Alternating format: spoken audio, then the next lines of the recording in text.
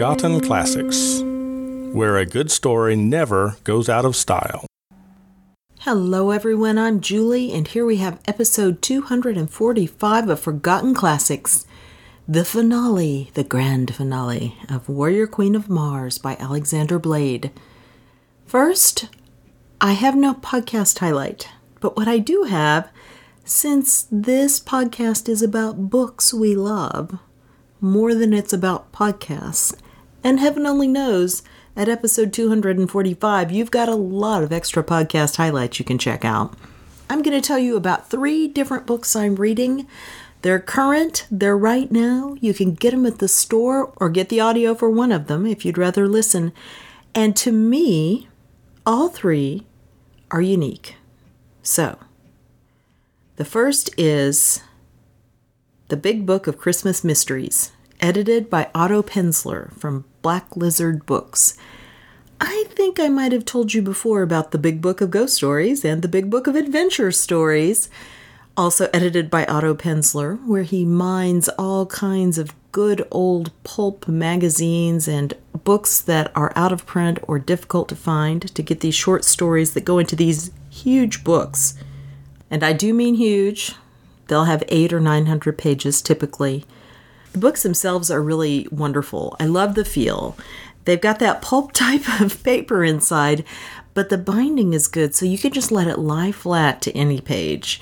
And the covers are very durable, colorful, and I don't know, there's some kind of texture on there I really like. Anyway, that's not the point, is it? Although it helps. But the Christmas Mysteries book has really old stories, but it also has some very current stories from very new authors. As always, he's divided these stories into sections, a classic little Christmas, a noir little Christmas, a scary little Christmas. And then before each story, he'll have a short summary of the author's career and where this Christmas story first appeared. You'd think once Christmas is done that I wouldn't really care about Christmas mysteries anymore, but there's something about these that seem timeless. Maybe it's because there are all kinds of mysteries. Locked room mysteries, burglar-type mysteries, mysteries from the bad guy's point of view, gangster mysteries. Some of them go along very typical Christmas lines. Some of them happen at Christmas, and that's the only connection. I'm dipping into them just every so often because I don't like to sit down and just read a huge book of short stories end to end, but I dip into this quite a bit. It's really a great collection. So there's that. The second book is one that my mother just held a deathbed threat over my head. Not that I've maybe left too many of her book ideas on my to-reads list without ever reading it. Maybe. But she basically pushed this book, The Rosie Project, on me, and it is delightful. I've only read the first few chapters, but I am already laughing out loud all the time. And essentially, it is a book written first person from the point of view of Dr. or Professor, I think it's Dr. Don Tillman, who has Asperger's and has decided he needs to find a wife to have a good life. And this is his story. Normally that sounds kind of corny and maybe like it's in poor taste, but so far it is knockdown, drag out funny. And I don't know if this guy just seems to understand that mindset well, if he himself has a touch of it, or if he, I guess if not, he's just a great author. But you kind of feel like you're getting a better understanding, too, of this very different way of thinking, the very different way the brain processes everything. As I say, at this point, I'm just laughing my head off. It is so good and not at all condescending that I can see. So we shall see, but I wanted to give you a heads up on that. And when I went and looked, it was for sale on the Kindle. My library has it. I know yours will.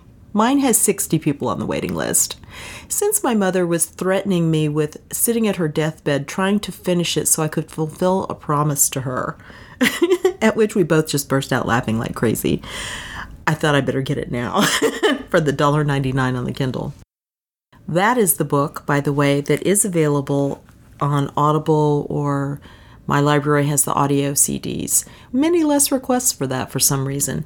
And the sample I listened to was really great sounding. I think I'll be reading a short sample of the book as Lagniappe soon, just because it cracked me up so much. I just want to share it. The third book is one that is not even possible to put into an e-reader, much less on audio. The book is titled S, period, by J.J. Abrams and Doug Dorst. Hope I'm saying that right. It's a fascinating book that is as much to me a work of art as it is something to read. What an interesting idea, and it's one that is worthy of J.J. Abrams, who is known for concocting his elaborate stories that feed on each other, such as Lost, which I quit watching after 3 seasons. But he's done a lot of other really stylish, interesting, movies like Star Trek Rebooted. He did Alias, Person of Interest, those kind of things, which I do like.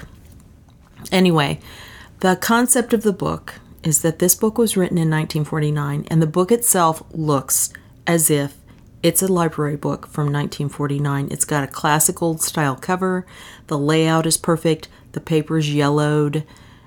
It's got the library stamps all over it. And somebody has gone through as they were reading it and made notes in pencil.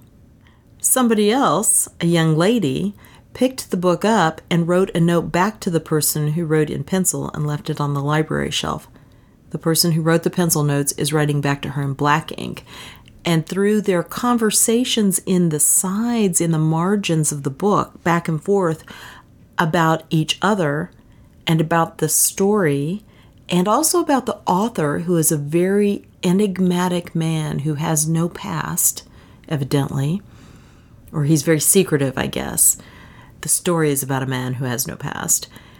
You get this situation where the story is weaving into what the people are saying, and they are themselves enriching the story. And so it's really an interesting concept, and it's beautifully carried out. And the last touch, which is what sends it over the top, is that this book has all kinds of things stuck in the pages here and there. Old newspaper article, postcard, picture of somebody, a wheel that you can use to find latitude and longitude. It's just full of this stuff. So as you go through the book and you find the things, that's an additional clue. So in a sense, it's almost seems like a game. And various people, when I looked at reviews, had said, well, here's the way I read it. I read the whole book, then I went back and read what's in the margins. Somebody else will say, well, here's how I read it.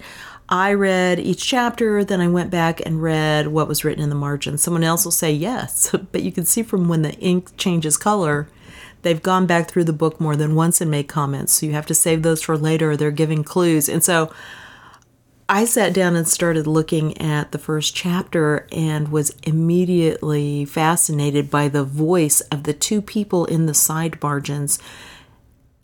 I'm interested in these 2 people. I'm really curious about them. Somehow they're managing to communicate this really well. So, is it a gimmick? Yes. Is it something that just pulls you in? Yes. The reviews look like people either love it or appreciate it without really liking the story, or maybe finding the ending not quite what they want. I'm not sure about that. So we'll see what I think of it as I go. But I did want to let you know about it. It could be hard to find because evidently it came out in October when I guess everybody else in the world knew about it except me, who pays no attention. And you can find it online in some places, like Powell Books had some. So I got one because I wanted to know if my stuff in the book was in the right place after being at the library. Anyway, so there are your 3 reading tips. Enjoy. Now, let's get back to Warrior Queen of Mars. Not nearly so elaborate, but definitely a good time and enjoyable, at least to me. And I think you're really going to love the way this ends up. It continues that pulp fiction, adventure, thriller, science fiction, exotic alien goodness that we've been getting so far. Yeah, I do like it a lot. So, when last we saw our intrepid duo of Dr. Farmer, aka Tom, and Ken had been sent back to pick up the translating equipment and give the special message that will get him all kinds of help coming right away. And Tom was staying to see what else he could find out. And as we left him, he was opening the door. The door to what? We don't know. Let's find out. You've waited long enough. Let's dive in, and I'll definitely meet you on the other side.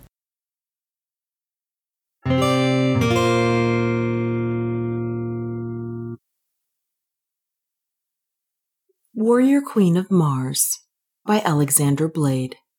Part 3. Inside, a single small light globe was casting a feeble glow, revealing the place to be empty. He stepped in and closed the steel door behind him. Around him was a pattern of order and wartime complexity. A dozen anti-tank machine guns perched in their steel frames inside the perimeter of the circular stronghold. Racks of shell clips were stacked in vertical tiers. Tom took all this in grimly. If all the pillboxes were similarly equipped, the place could withstand a full-scale attack when manned. In the center of the room was an opening. It led to a circular well in which a steel staircase spiraled downward. The bottom of the staircase was visible. Tom went down slowly, setting each foot down on the next step with infinite care. A myriad of sounds crept to him from the underground labyrinth. Sharp sounds of metal, the murmur of voices, the dizzy speech melody of alien females. It all had the quality of coming from a distance rather than close at hand. Tom kept his eyes fixed below to the small area of the passageway where anyone who intended coming up the stairway must appear first. He froze suddenly as two figures came into view. When they passed out of sight without pausing or looking up, he relaxed. After a moment, he started down again, his legs feeling rubbery under him. He was fully conscious of his danger now. If he were seen, an alarm could be sounded that would alert the whole nest of pillboxes. If he escaped, he could be shot down by guns capable of churning the glacier on which they rested in their concrete emplacements to chipped ice in a few moments. Then why, he asked himself, didn't he follow Ken? Why not take the sensible course and let the Iceland and United States governments take care of it? A face rose in his mind. It was the face of the strange girl in Dr. Foster's motor sled, feigning unconsciousness, but accepting him as an ally. The bond of understanding that had existed between them then hadn't seemed to have come into existence at all, but was just there. Tom forced her out of his mind, shaking his head. It wouldn't do to daydream. He would need all of his senses alert or he wouldn't live to see her again. He reached the bottom of the spiral stairs. Which way should he go? He was standing in the intersection of two passageways. He could go in 4 directions. He listened intently, trying to place the direction of the various sounds. In one direction there seemed to be total silence. He walked in that direction. The steel-lined passageway led in a straight line for nearly half a mile. At intervals of 100 yards, it intersected passages running at right angles to it, and at each intersection was a spiral stairway leading upward to a pillbox. There were no sounds now. This section of the maze under the fortifications seemed deserted. But now Tom came to the end of the passageway. His further progress was blocked by a steel door that covered the whole cross-section of the tunnel. There was a wheel in the center of the door from which rods radiated, firmly held in holes in the frame round the door. By spinning the wheel, the rods would draw in, leaving it free. Tom studied the door and decided it must be an ammunition storeroom. He spun the wheel. The door opened a few inches by itself. He left it that way and leaned forward, trying to see through the narrow opening. There seemed to be a continuation of the tunnel on the other side rather than a storeroom. He pushed the door open and stepped through, closing it and swinging the wheel on that side to bolt it again. The tunnel was different now. Instead of being prefabricated and bolted together in sealed joints, it was pieced together with welded seams.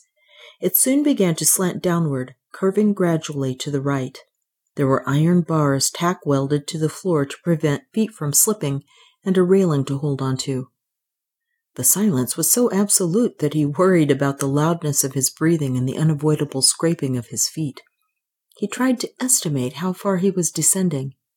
Eventually, he was sure that he had gone down at least 500 feet below the surface. The passage ended with another door similar to the first one, with one difference. There was a peephole covered by a sliding metal plate. Tom slid it back slowly. To his disappointment, the other side was covered by a thick coating of ice, as though water had dripped over it, freezing into a thick accumulation. Light filtered through the ice strongly, bringing images too greatly distorted by refraction to make out. As he studied them, he detected movement. He turned his head sideways and listened. Voices came faintly. Suddenly, a voice sounded near at hand, barely muffled by the door. It was an American voice. "You'll get a flogging if Alex finds out you took time out to smoke, Mick," it said. Lay off, Ralph," Mick's voice answered. "Why don't you take a smoke yourself?"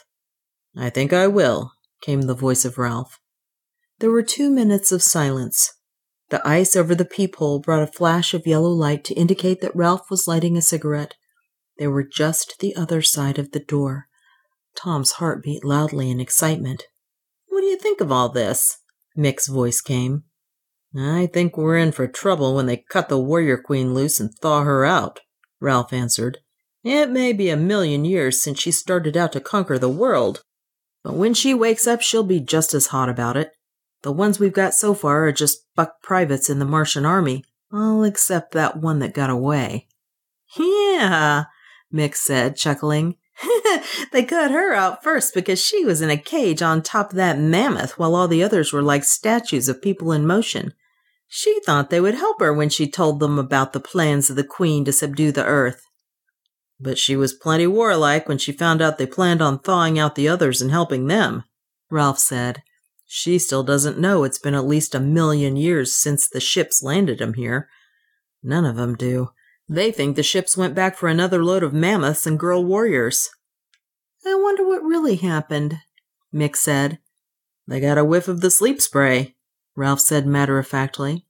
"The experiments of that Russian scientist shows that when a person is frozen under its effect, he'll still be alive when he's thawed out.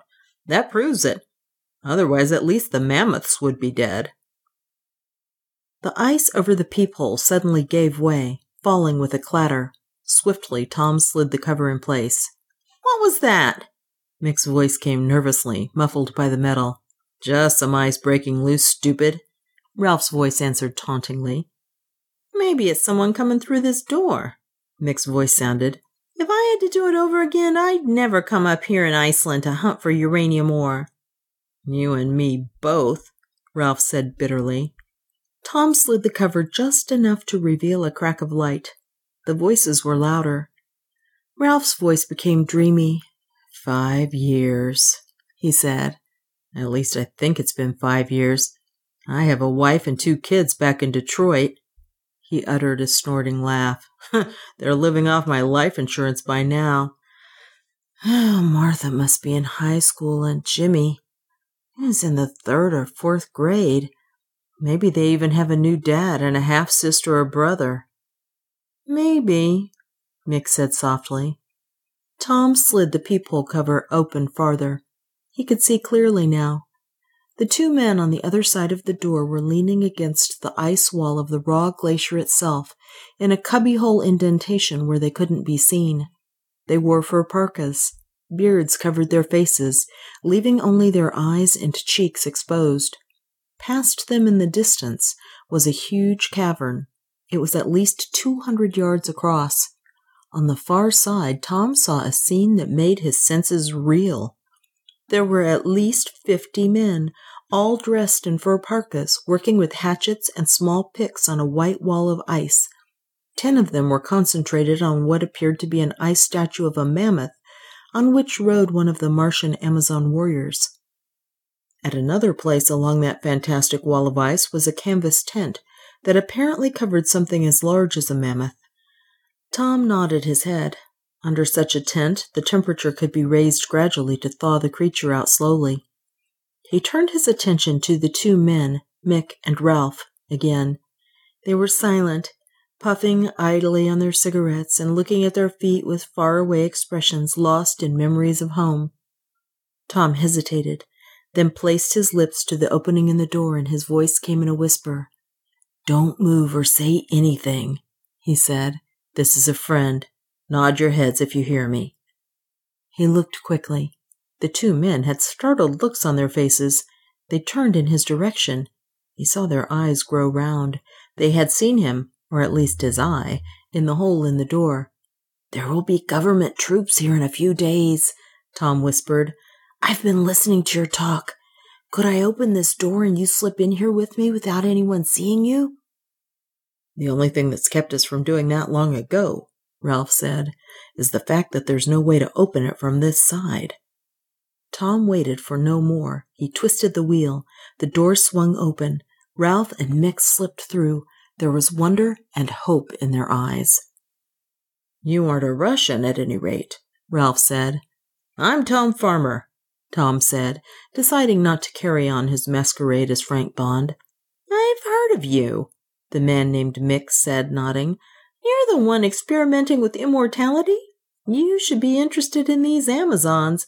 They claim to be immortal themselves." "I surmised as much," Tom said, "but there's time for that later. Do you know anything about the layout of things here?" "Do we?" Ralph said. "Listen, Dr. Farmer, for years we've had it all planned.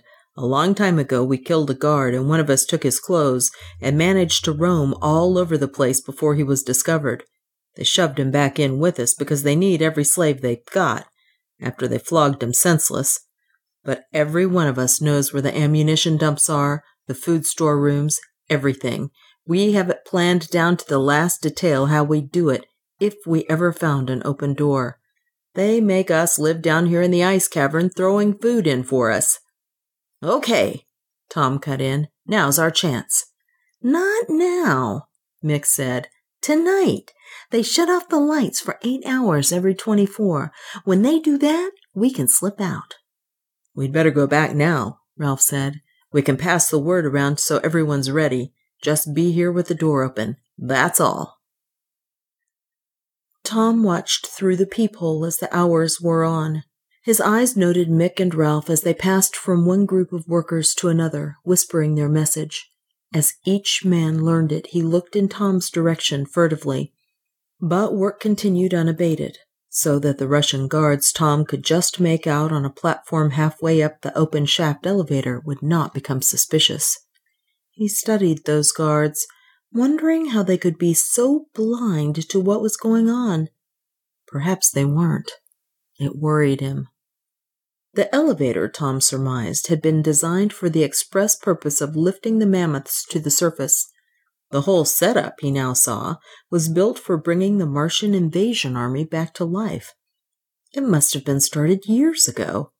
Ralph's statement that he had been here 5 years dated it as having been started before the war that brought about the collapse of the dictatorship. It was no wonder the Russians hadn't used Iceland as a stepping stone. They hadn't wanted to call attention to this secret operation.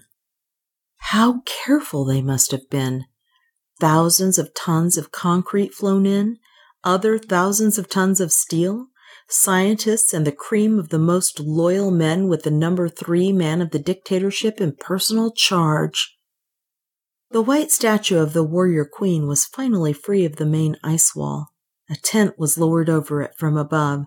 the mechanism that lowered it hidden out of the range of the peephole. From the other tent, the limp form of one of the Martian girls had been carried to the elevator to be quickly lifted above, the elevator dropping almost immediately, empty again. 2 hours after the tent was lowered over the Warrior Queen, she was carried out. It was that quick, but it would be since her body temperature was normally 1 degree below freezing. Tom wondered what the temperature of the ice was at this depth. It must be several degrees below freezing, or the Martian women would have recovered consciousness ages ago, imprisoned in solid ice and unable to breathe. The Warrior Queen wore the same black fur 2-piece outfit as the others, but in addition wore a long red cape. She was whisked up in the elevator. When it came down, one of the women warriors was on it. She walked across the ice floor until she passed out of range of the peephole. Half an hour later she came into view again, leading a slowly lumbering mammoth. When they were on the elevator, it rose, creaking under the burden. Nothing more happened. The men in the cavern continued working, chipping away ice. The chips of ice were loaded into mine cars on a narrow gauge track strung across the uneven floor leading to the elevator. Although none of the cars were taken there, it was obvious that from time to time the ice chipped away was hauled to the surface and dumped somewhere, perhaps scattered out so that it wouldn't be noticed from the air by any plane passing over. And finally there were shouted orders from the Russians above. The working men walked away from the elevator until they were out of sight. Half an hour later the lights went out, leaving a strange, eerie luminescence that Tom realized came from the ice itself, brought down from the surface through many solid feet of glacier. He pushed open the door and waited. The lights in the steel-lined tunnel had gone out at the same time as the others. He waited just inside the door, and shortly the first figure appeared, stealing forward silently. "It's me, Ralph," came a hoarse whisper. "Everything all right?" "Yes," Tom replied. Ralph chipped a piece of ice loose with a pick he held in his hand and tossed it far out in the cavern. It landed with a noise that could be easily heard. Soon after, other figures appeared.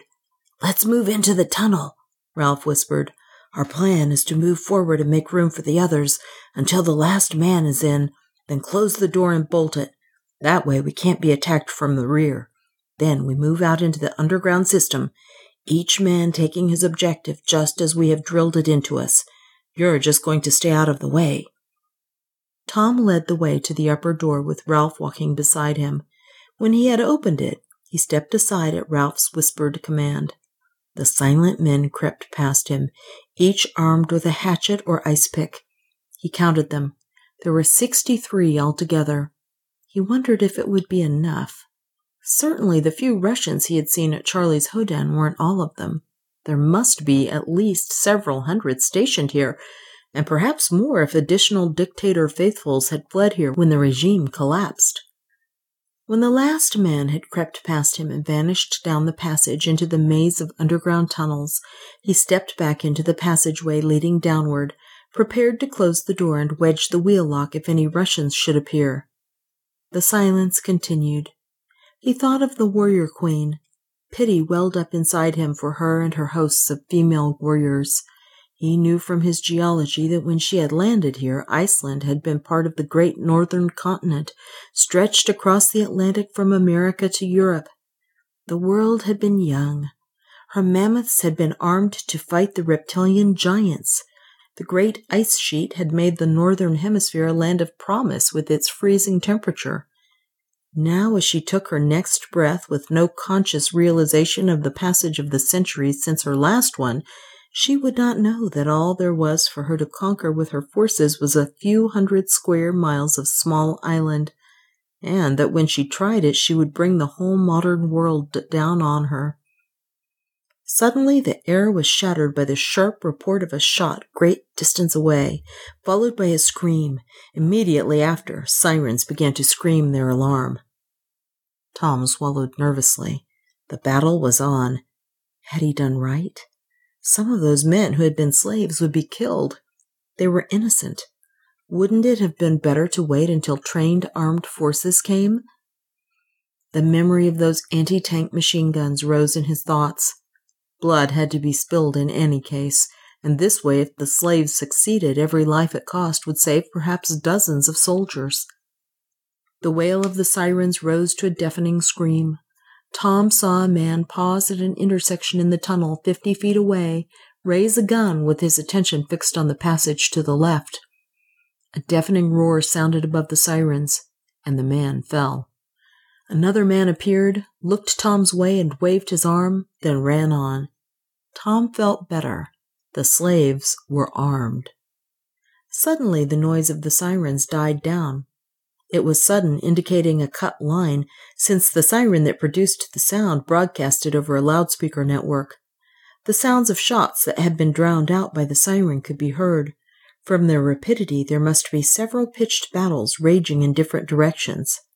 Then, seemingly at a signal, the shooting stopped. Thinking it perhaps only a lull, Tom waited for it to start again. When it didn't, hope and despair struggled with each other. Had the captive workers been wiped out, or had they gained the upper hand with the Russians surrendering? He decided to go at least as far as the first intersecting tunnel and try to find out. When he got to it, he looked both ways. He saw a body a few feet away. It was one of the Russians. He went to it and picked up the heavy automatic lying on the metal floor near an outstretched hand. Straightening, he glanced quickly behind him to make sure no one was in sight. When he looked around again, he blinked his eyes in amazement. Disbelief made him glance down at his feet. The body had vanished. The tunnel had vanished. He was standing in snow. The heavy gun had simply ceased to exist in his hand. He lifted his head again, comprehension dawning. He had taken a whiff of the sleep spray. And before him stood the warrior queen, complete with her scarlet cape, flanked by 100 or more of her warrior maids. And to either side and behind him stood men. The workers from the ice cavern and the Russians. On all their faces was a look of peaceful repose. Only he had recovered. Tom looked around at the ring of mammoths that surrounded the whole group facing toward him. On the back of each was a girl gripping a long spear-like rod of utterly black substance. Bitterness crept into his thoughts. He had never given the warrior queen a thought. Of course her female soldiers had been marking time, waiting until their queen was thawed out so she could command them. The revolt had been three-sided. The Martian warriors had used some of the sleep spray, probably dropping it in the ventilation system. He had recovered first because he had breathed in less of it than the others. His eyes returned to the regal figure of the queen. Pity welled up in him again. How quickly her dream of conquering the world would be shattered. A singing voice uttered a series of dizzily cascaded notes. The eyes of the queen and all the other girls turned on Tom. It had been noticed that he was awake. The warrior queen uttered a swiftly speeded melody, motioning him forward. He walked toward her, wondering what would happen. Would he be killed? He came to a halt 10 feet away from her. He studied her. Her figure was as perfect as that of the others, her face utterly beautiful, but different in various little ways, as are all human faces. She uttered another series of notes questioningly. Tom shook his head. "I speak this way," he said firmly, just to show her a sample of the difference. The warrior queen arched her head, listening in surprise as he spoke. Then she half turned her head and darted a few rapid notes at the girls behind her. They replied. Tom surmised they had told her of the strange speech of the native earthlings, but she hadn't believed them. There seemed to be some distraction among the mounted girls on the opposite side of the circle of mammoths. They had been twisting around and looking away toward the south. Now they suddenly burst into excited song-talking. The object of their interest appeared, coming between two of the mammoths into the circle. It was one of the warrior girls. She gave the huddled, unconscious men a wide berth and approached Tom.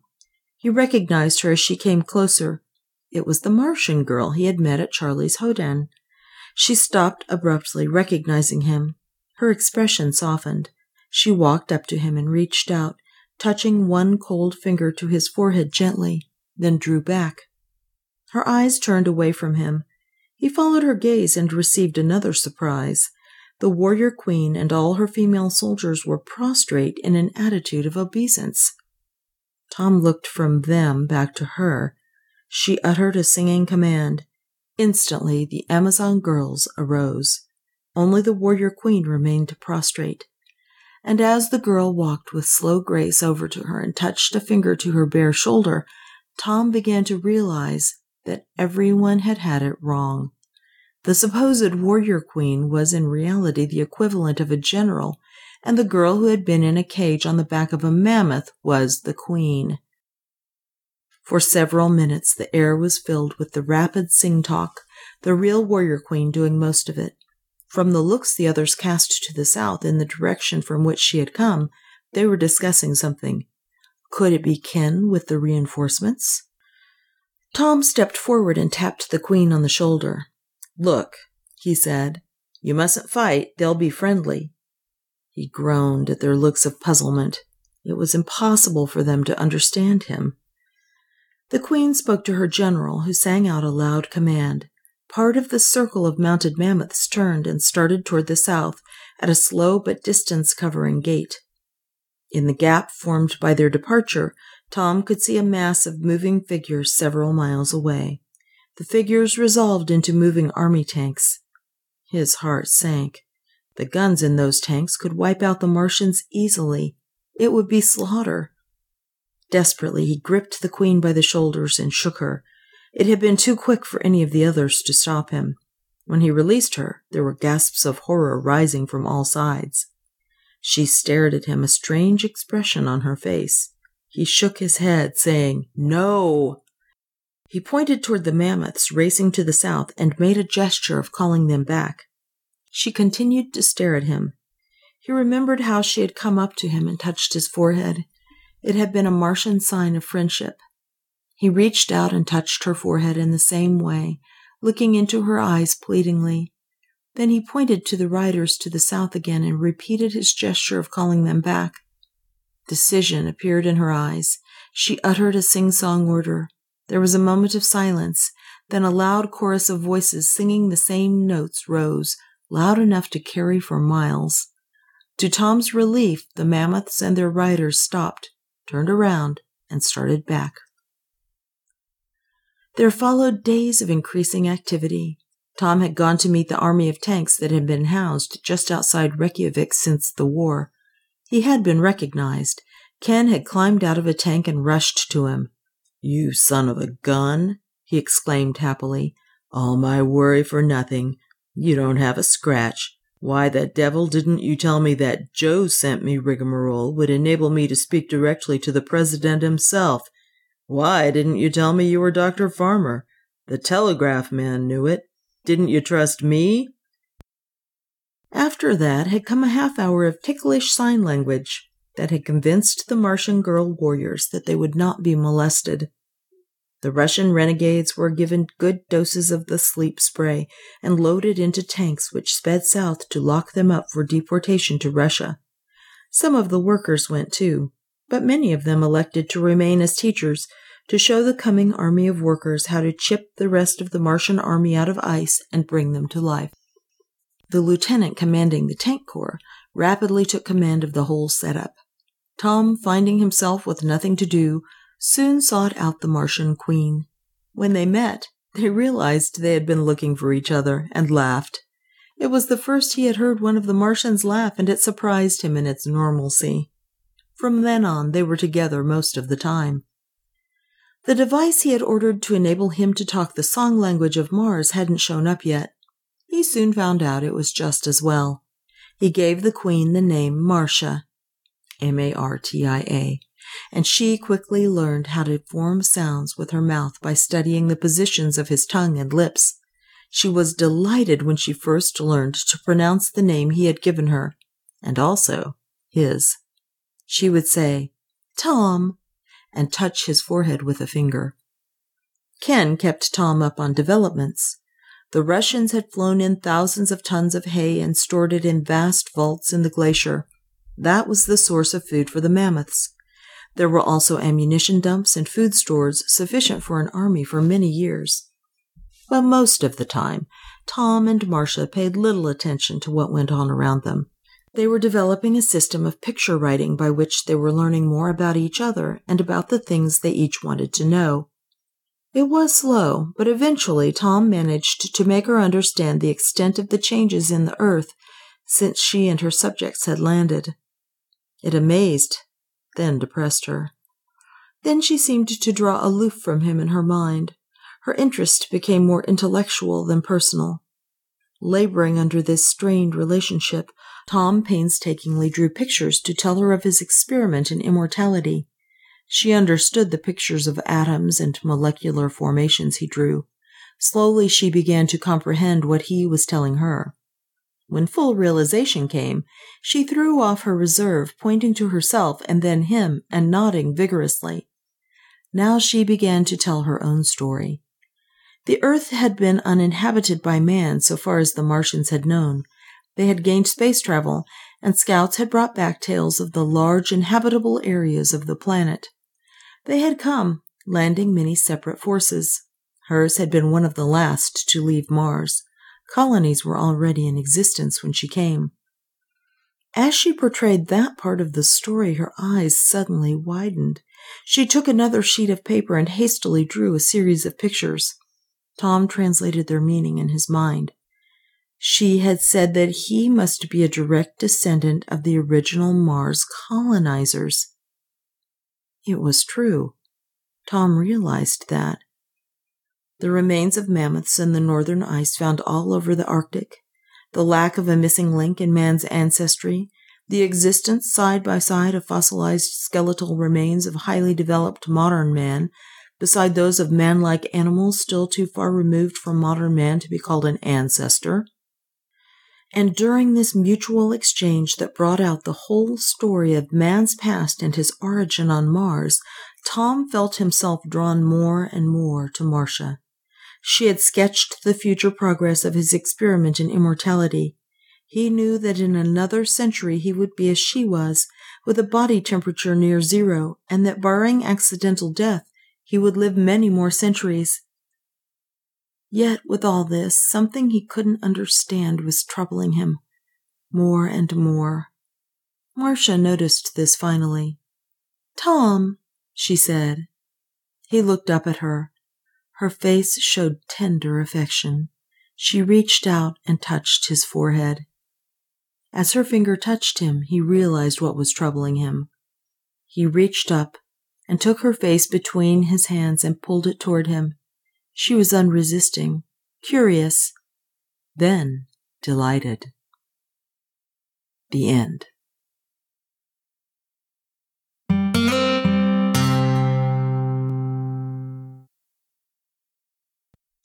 Listening to this, it occurred to me, no wonder Marcia was delighted if a touch on the forehead was the equivalent of a kiss.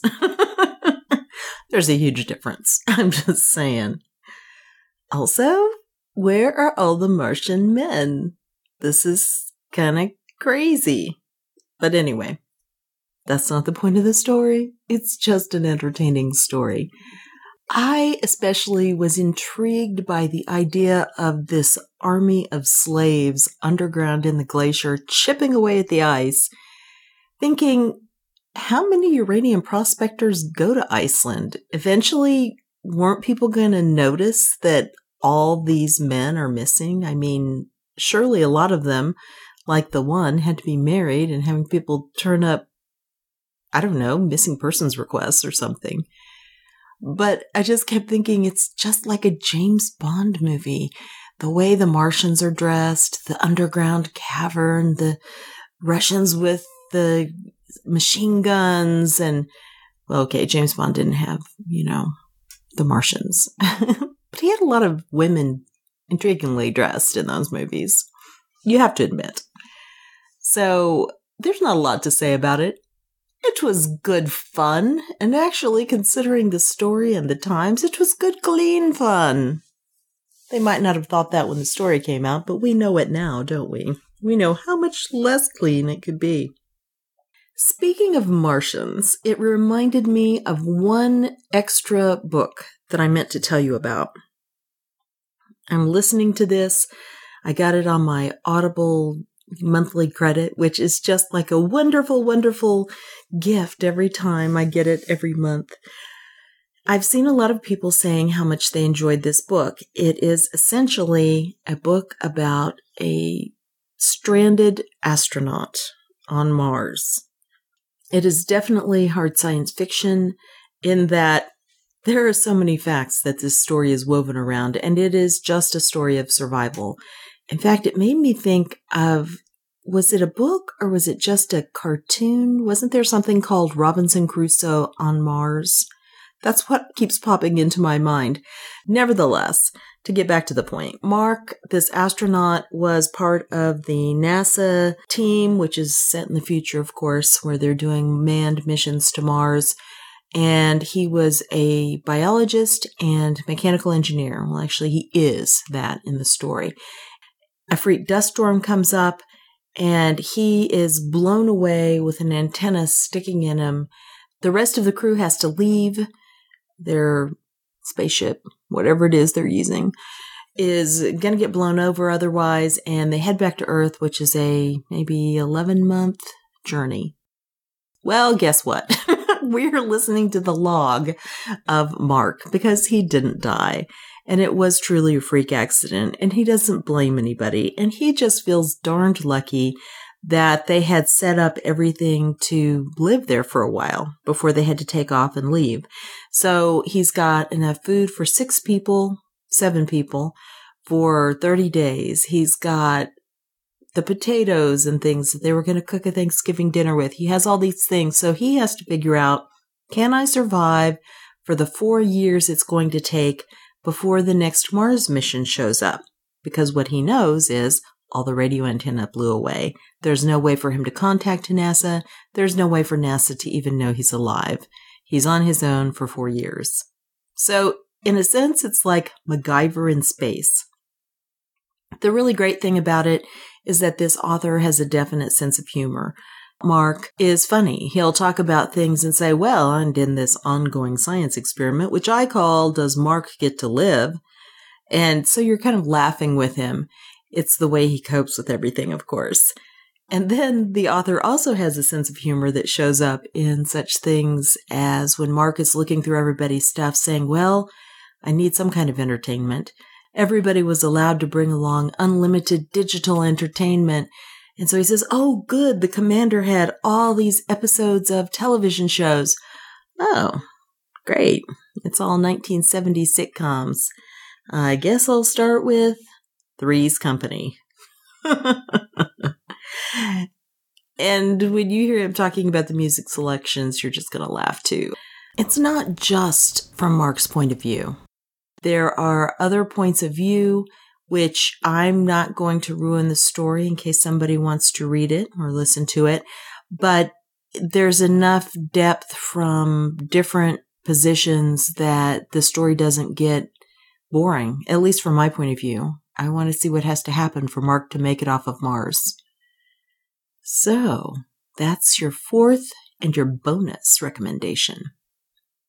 We will be beginning H. Rider Haggard's book, The People of the Mist. Get ready for politically incorrect adventure in Africa. It's not really as bad as it could be. I've read worse. But I am going to have to be repeating the same warning at the beginning of a lot of stuff. I had a friend who listened to Uncle Tom's Cabin, and she said, I am so sick of that warning, that you have at the beginning of every single one. And I thought, yes, but if I didn't have that, that would be the one that somebody would pick up and listen to and completely unravel over, because things were looked at so differently then than they are now. So I will try to keep it short, but we're going to have a similar kind of warning at the beginning of this stuff. However, I would not be reading it to you if it weren't a rattling good yarn. So I think you're going to enjoy the heck out of it. I'm going to enjoy reading it, that's for sure. And on the home front, there is cold weather. Well, not nearly as cold as in most of the country. As always, we are in Texas. But the really bad ice storms skipped Dallas. I guess the cold air came down and pushed that warm air further south. And so Austin and all these places had it, New Orleans, Atlanta, but not us. It was just cold. And I'll take dry cold over wet, icy cold any old time. So other than that, I've just been doing tons of reading, as you know. Now I've got to finish some of these books. I have that problem. I get super enthusiastic and I just start all these things and jump from one thing to another. And then I have to stop and say, I'm reading 15 books right now. This is just not right. Some of them are daily books, so that's not a big deal. But a lot of them are books where I'm like, wow, I really loved this till I stopped to read something else. I guess maybe I have a little problem with, that shiny new thing, this shiny new thing.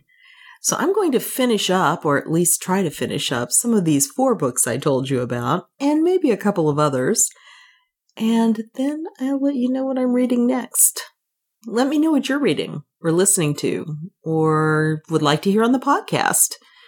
If it's in copyright, that's problematic. But if it's out of copyright, I'll see if I can find it and look it over and see where it would fit in the schedule. As always, thank you for coming by and listening. I wouldn't be reading all this out loud otherwise, and I love reading it out loud. Have a great week, everyone, and I'll talk to you again soon. Bye-bye.